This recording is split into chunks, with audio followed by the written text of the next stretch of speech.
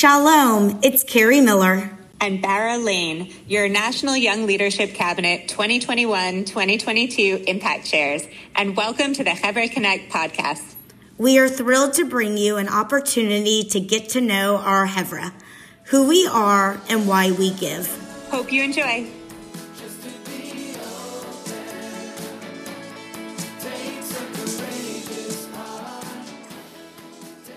When I was in Washington, D.C. on 9/11, looking into the Foreign Service Program, I knew I wanted to serve. But when the towers were hit and the Pentagon was hit, it just really at that point said to me, Mark, you have to step up. You have to answer the call. It was like a phone that was ringing in my ear, and it would not stop. And I realized that I can sit at a desk and talk about policy and foreign affairs, push papers, or I can raise my right hand. Welcome. I'm your host, Zach Garber, a third-year Hevre from Baltimore. Today, I'm very excited to have another episode of Hevre Connect, where we interview different people and why they got involved in cabinet and what it is that they're doing both in the Jewish and non-Jewish world. I have the honor and privilege of interviewing Mark Wolf. Mark was born in Arkansas, reared in Texas, and currently resides in New York City. He served in the U.S. Navy from 2002 to 2006, and after working both in the for-profit world and the nonprofit world, he now is the Chief Development Officer of the Jewish Community Relations Council of New York. He's currently a seventh year in cabinet, has served multiple roles within the organization, and I'm so honored to have you. Mark, I think a great starting point would just be to share a little bit about your background.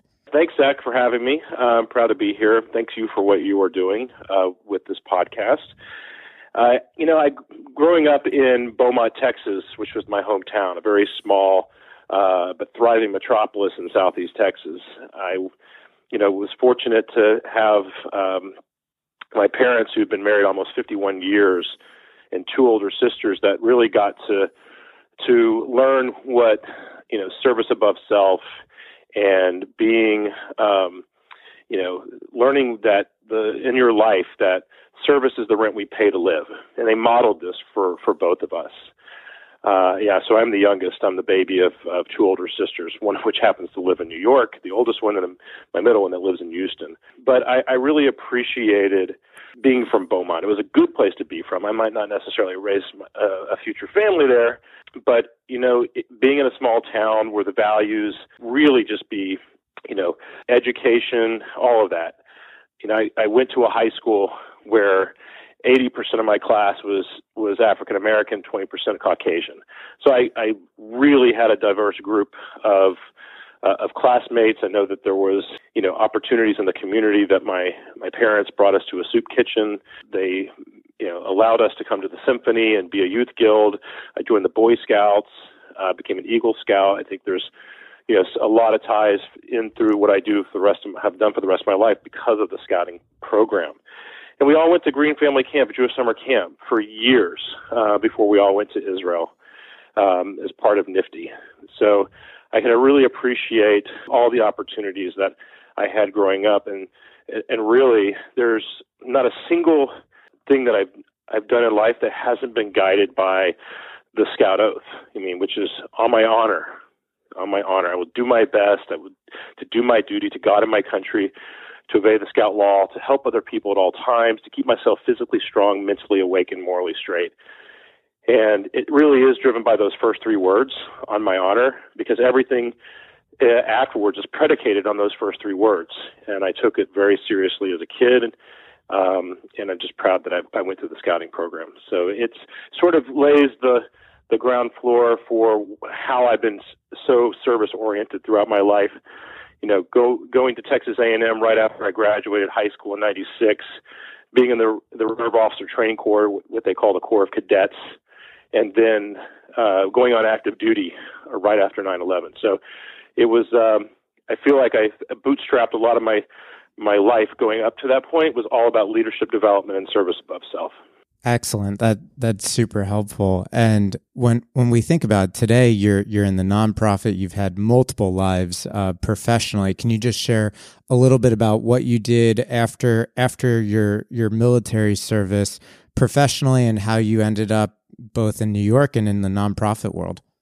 Yeah, no, and military service goes by in a blink of an eye.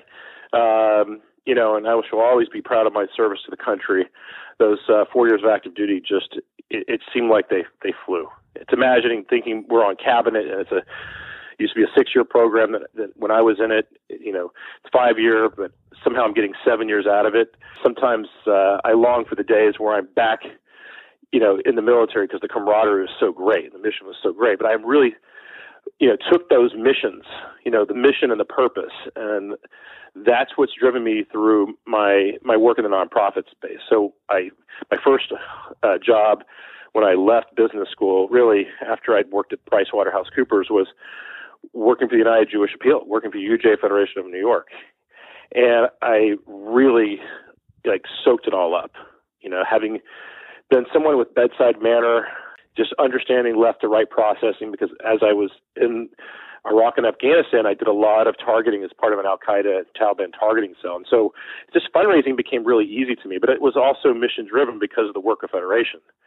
And I did that locally. I did it for JFNA. And then along comes an opportunity to do it for the Navy SEAL Foundation, which was the community I grew up in as an intel officer in the Navy. And I did that for another 5 years before going off to the National Medal of Honor Museum.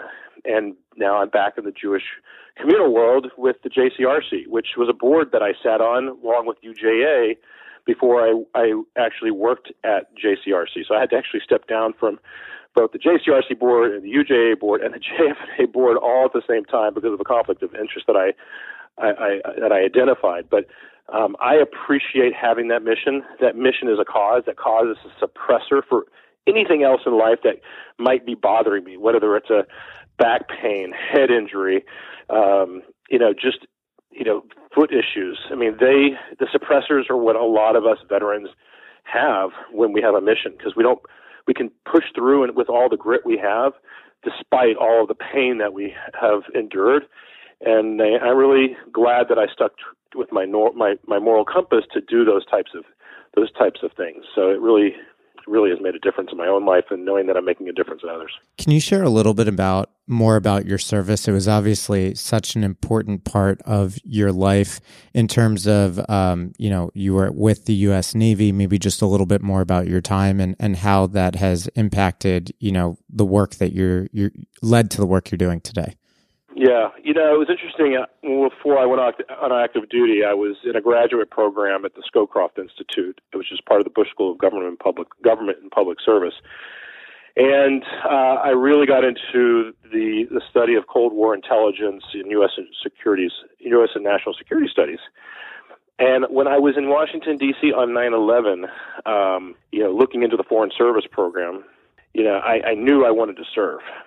But when the towers were hit and the Pentagon was hit, it just really at that point said to me, Mark, you have to step up. You have to answer the call. It was like a phone that was ringing in my ear, and it would not stop. And I realized that I can sit at a desk and talk about policy and foreign affairs and push papers, or I can raise my right hand and take the oath, right? And I took that route, and I didn't know it was going to be the Navy at first. I really kept a broad, open perspective, and I narrowed it down because of, my love of the ocean, having lived in the Gulf Coast, in Texas, and my nautical love for the ocean and tying knots to the Boy Scouts. And, I felt like I get it all done in the Navy. And so I joined the Navy, and I did it as an intelligence officer. And it's kind of an oxymoron that, or at least it's ironic that in 4 years in the Navy, when I joined the Navy, you think you're going to go to sea. And you can. You can be on a ship. You can do a lot of things. In 4 years, I spent most of my time in the desert, nowhere near water, right? And what are we doing? What is the Navy doing in the desert, sands of Iraq and Afghanistan? And it's because the skill set that of the team that I was with was so needed. We were, dealing with two theaters of engagement, fighting Al-Qaeda in one and the Taliban in another. And the Army, who usually owns the ground, you just couldn't do it all themselves. They brought in a direct action force through the teams and allowed us to be able to augment and share some of that responsibility. So I spent a lot of time as an intel officer deploying to those two areas. I spent a lot of time in the air too. I was with the reconnaissance unit out of Japan and Bahrain. And there were some, times where it was really hairy, where you didn't know if you were going to make it, right? And it goes back on those "on my honor." Sometimes, I thought that may have been the last 3 words that I was going to say. And, me, I'm doing exactly what I wanted to do at that point in time with the buddies that I'm with. And that camaraderie was so powerful, such a powerful camaraderie that when you leave the service, you take the camaraderie with you, but you don't have it in the same way because you're not in it with your buddies all the time. And that's what makes Cabinet so special. I mean, that was the impetus, truly, when I joined, is because I was missing, right? All those years between discharging honorably to joining Cabinet, I knew about the program. I had a sister and brother-in-law who were in the program. And when the opportunity came, I jumped on it. And because it's so rare for even in our adult life to have those types of connections with people. And so I think it's such a truly special thing. And I mentioned that in the 7th year closing circle, that we should embrace that and not take it for granted. Before we jump into Cabinet, I just want to dive in a little bit more. You grew up in a small town in Texas, you served for our country, and then you decide to get involved in Jewish nonprofit work. What is it about the Jewish community that inspired you? You mentioned a little bit about summer camp, but what was it that you've decided not only to get involved on a personal lay leader side, but also full-time professionally into the Jewish community? Yeah, I think some of it is because, I had parents, growing up that were involved in the synagogue. My father was the president of the synagogue. He's president of Rotary Club. My mom involved within the Beaumont Symphony, both involved in the Green Family Camp on the camp committee. My father involved with the Union of Reform Judaism. My mom part of the Women of Reform Judaism. And there's probably a countless others that they have been a part of that really kind of help my sisters and I know what that was like, and sort of was ingrained in us. It was sort of part of the DNA, just from growing up in the house. And I have to say, like, whatever my parents couldn't do, thankfully, they sent us to summer camp, and I was sent to scout camp. And so I also have to say that being at a minority is very common for somebody Jewish in Southeast Texas. It is the Bible Belt. But we're an unsilent minority, right?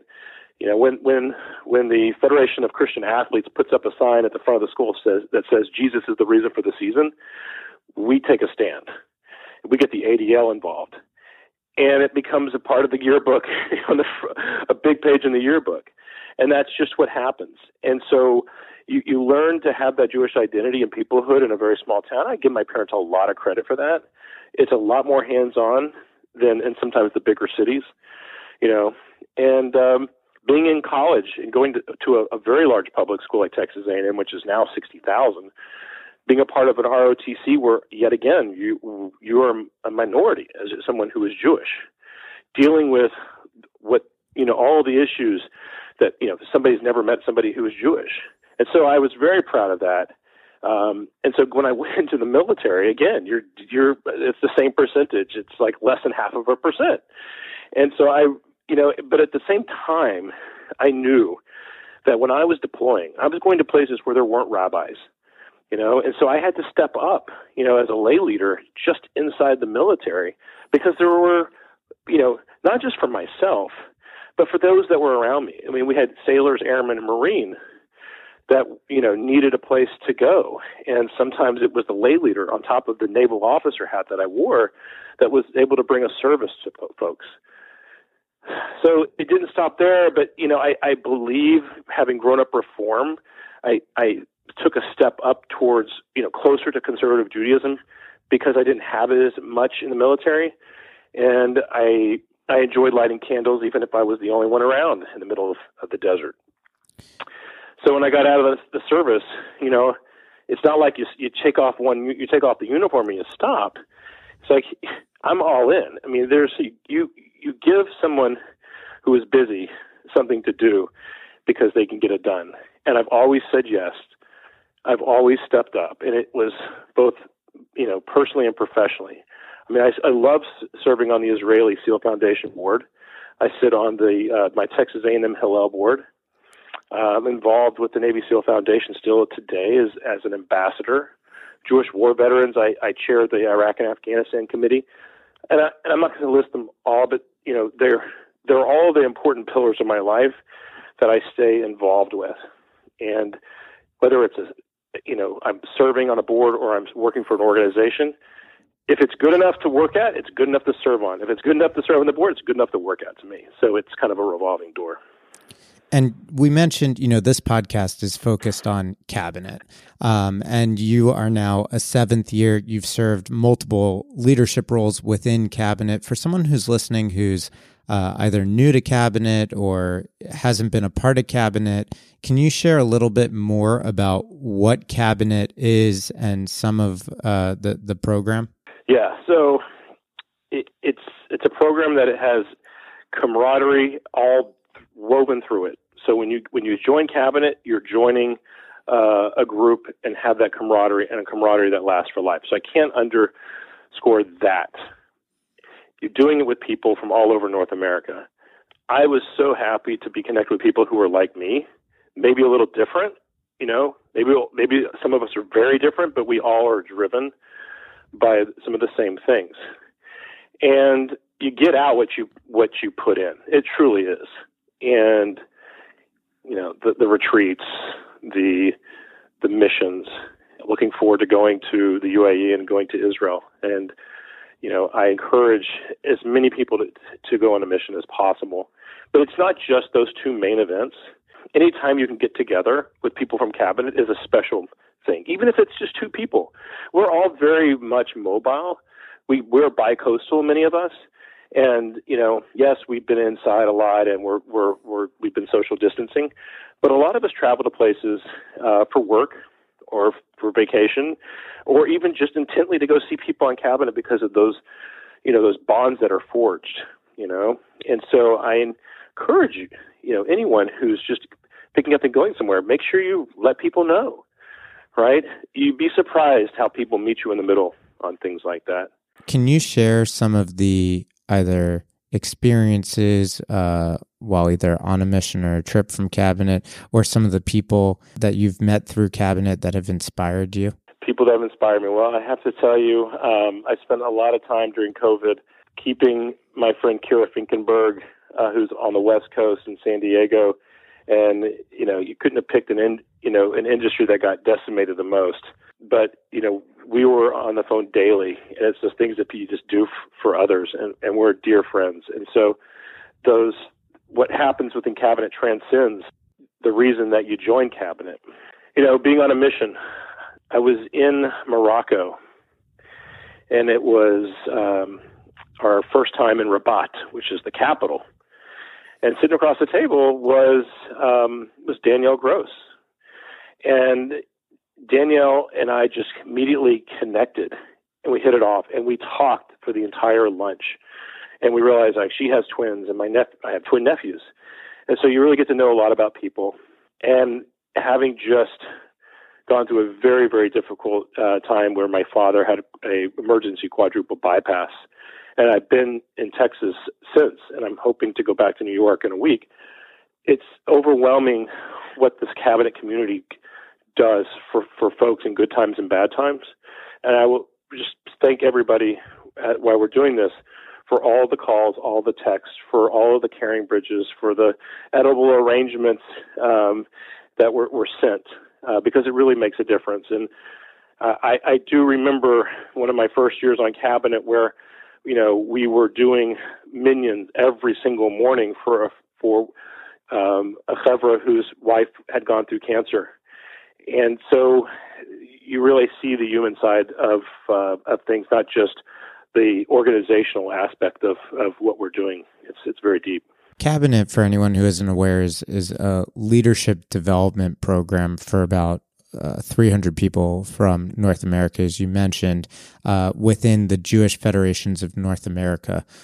Why is it, you mentioned a little bit about why you're passionate about giving to the Jewish community. You mentioned a little bit about service. We've discussed about cabinet, but why is it, the Jewish federations that you've chosen to get involved and some of the areas that you're involved with the federation?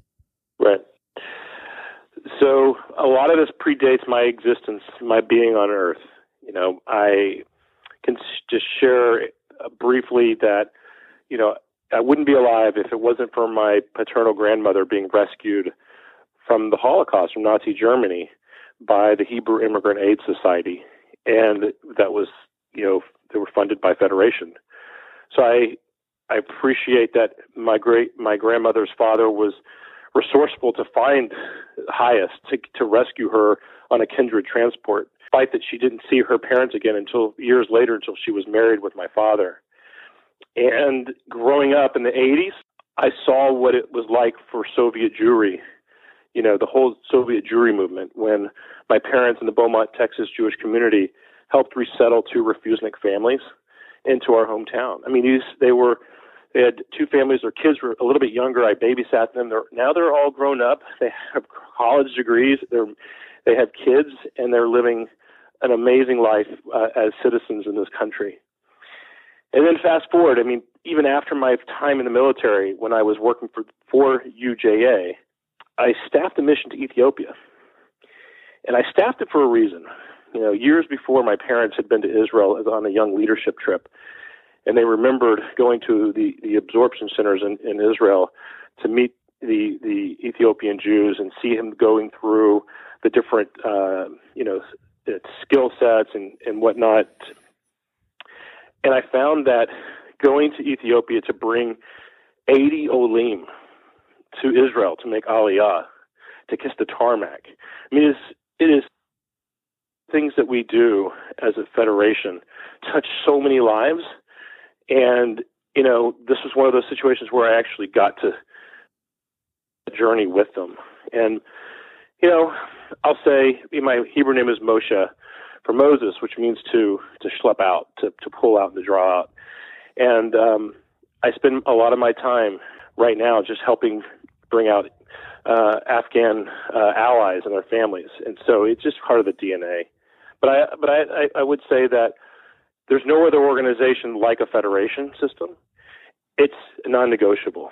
It's not do this or this. This you do, and then you do the other things. Right? It doesn't even there's no voting on it. It happens. It's permanent. But it takes all of us to keep it that way. You mentioned a little bit about your family's legacy. When you look forward, what do you hope your legacy should look like? Well, I really hope that one day I have kids. Let's start there. But that they learn these values of chesed, and gemilut chasadim, these acts of loving kindness, and tikkun olam, repairing the world, and what it means to do pekuach nefesh, saving a life, and that service is the rent we pay to life, pay in life to live. Absolutely. It should just be something that they do, they enjoy doing, and they can't get enough of it. Right? When you ask anybody to write down on a piece of paper who they serve, never will they put their name on that list. But, when we think about Hillel's quote, if I am not for myself, who will be for me? If I am only for myself and not for others, what am I, and if not now, when? We have to be there for ourselves. We have to prioritize ourselves as we are doing for others. It is important to do both, because if we are not strong, we can't help anybody. So I encourage everybody as they're going through a cabinet and going through their philanthropic journey to remember Hillel's quote. I didn't understand it as much growing up until I did just recently, but it's absolutely how you play the long game, especially when you're doing all of those wonderful things that we do in philanthropy. As we gear up for Shabbat and the upcoming Jewish holidays, are there any specific rituals or special observances that you're looking forward to? Well, I love Hanukkah. Make no mistake about it. It is one of my favorite holidays with family. And being that also there's Thanksgiving around the corner, there's a lot to be thankful for this year. But I think they're both very much celebratory. We're rejoicing. There's miracles. Miracle of Hanukkah. There's a miracle that my dad is even alive today. The people around us, the things that we have to be thankful for, our freedom. Hanukkah, religious freedom. We're at a very dangerous crossroad in our existence as a people. And we need to be out there and about. We need to have that voice. We cannot be an unsilent minority. We have to have a place at the table. And we need to know that it's going to affect our kids and our grandkids. And that's something at the same time that I'm optimistic about, because I know that we can do this. But Hanukkah is a reminder about that. And, it's been a couple of years since we've even done the Celebrate Israel parade up Fifth Avenue in New York City. And, this year, we will be there. We will be proud to be Jews, proud to be a people, proud of Israel. And I think that if we're not there and we're absent, it just allows all of the other negative energy to come through. So we need to be there for each other. We certainly don't need to be against each other, but we need to remember that we persevered for millennium, and we're still doing it today, but we're strong when we do it together. For anyone who's considering joining Cabinet, or for anyone who has recently joined Cabinet, do you have any pieces of advice or wisdom to share with those members? Get to know as many people as possible. Even I know there's a lot of people out there, and you can forget somebody's name. Practice doing something to remember somebody's name, but just get to know them. Get to know their families. If somebody invites you to a bar mitzvah or bat mitzvah, go. Be very open-minded. You're going to grow a lot. And you might not see that it's, 5 years is going to go by too quickly, but believe me, it does. Encourage others. Be proud to talk about what, Cabinet in your hometown communities. I mean, it is one of the best kept secrets. In a lot of ways, it needs a coming out party every single year as we go through recruitment. But learn from those that have come before. Get to know them, especially since their time is more limited. And then do it, and return it, pay it forward by getting to know those that come after you. Make them feel at home. Make it an inclusive environment for everybody. There's no reason a Cabinet should ever be, anything but an open tent, and that there's not a seat at the table for even our own chevra. And it's just a powerful thing.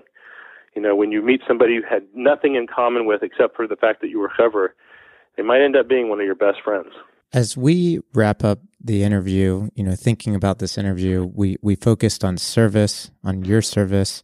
Are there any final comments or things you want to leave with the people that are listening? I appreciate that this is the last question. We all serve in different ways back home, in the community, across the country, and globally. Service is something that's done agnostic to many, many things. Agnostic to politics, agnostic to whether somebody, supported this football team or that football team, agnostic to where they live or their socioeconomic status, ego-free, and it's not about you. Service is about, as it relates, is selfless.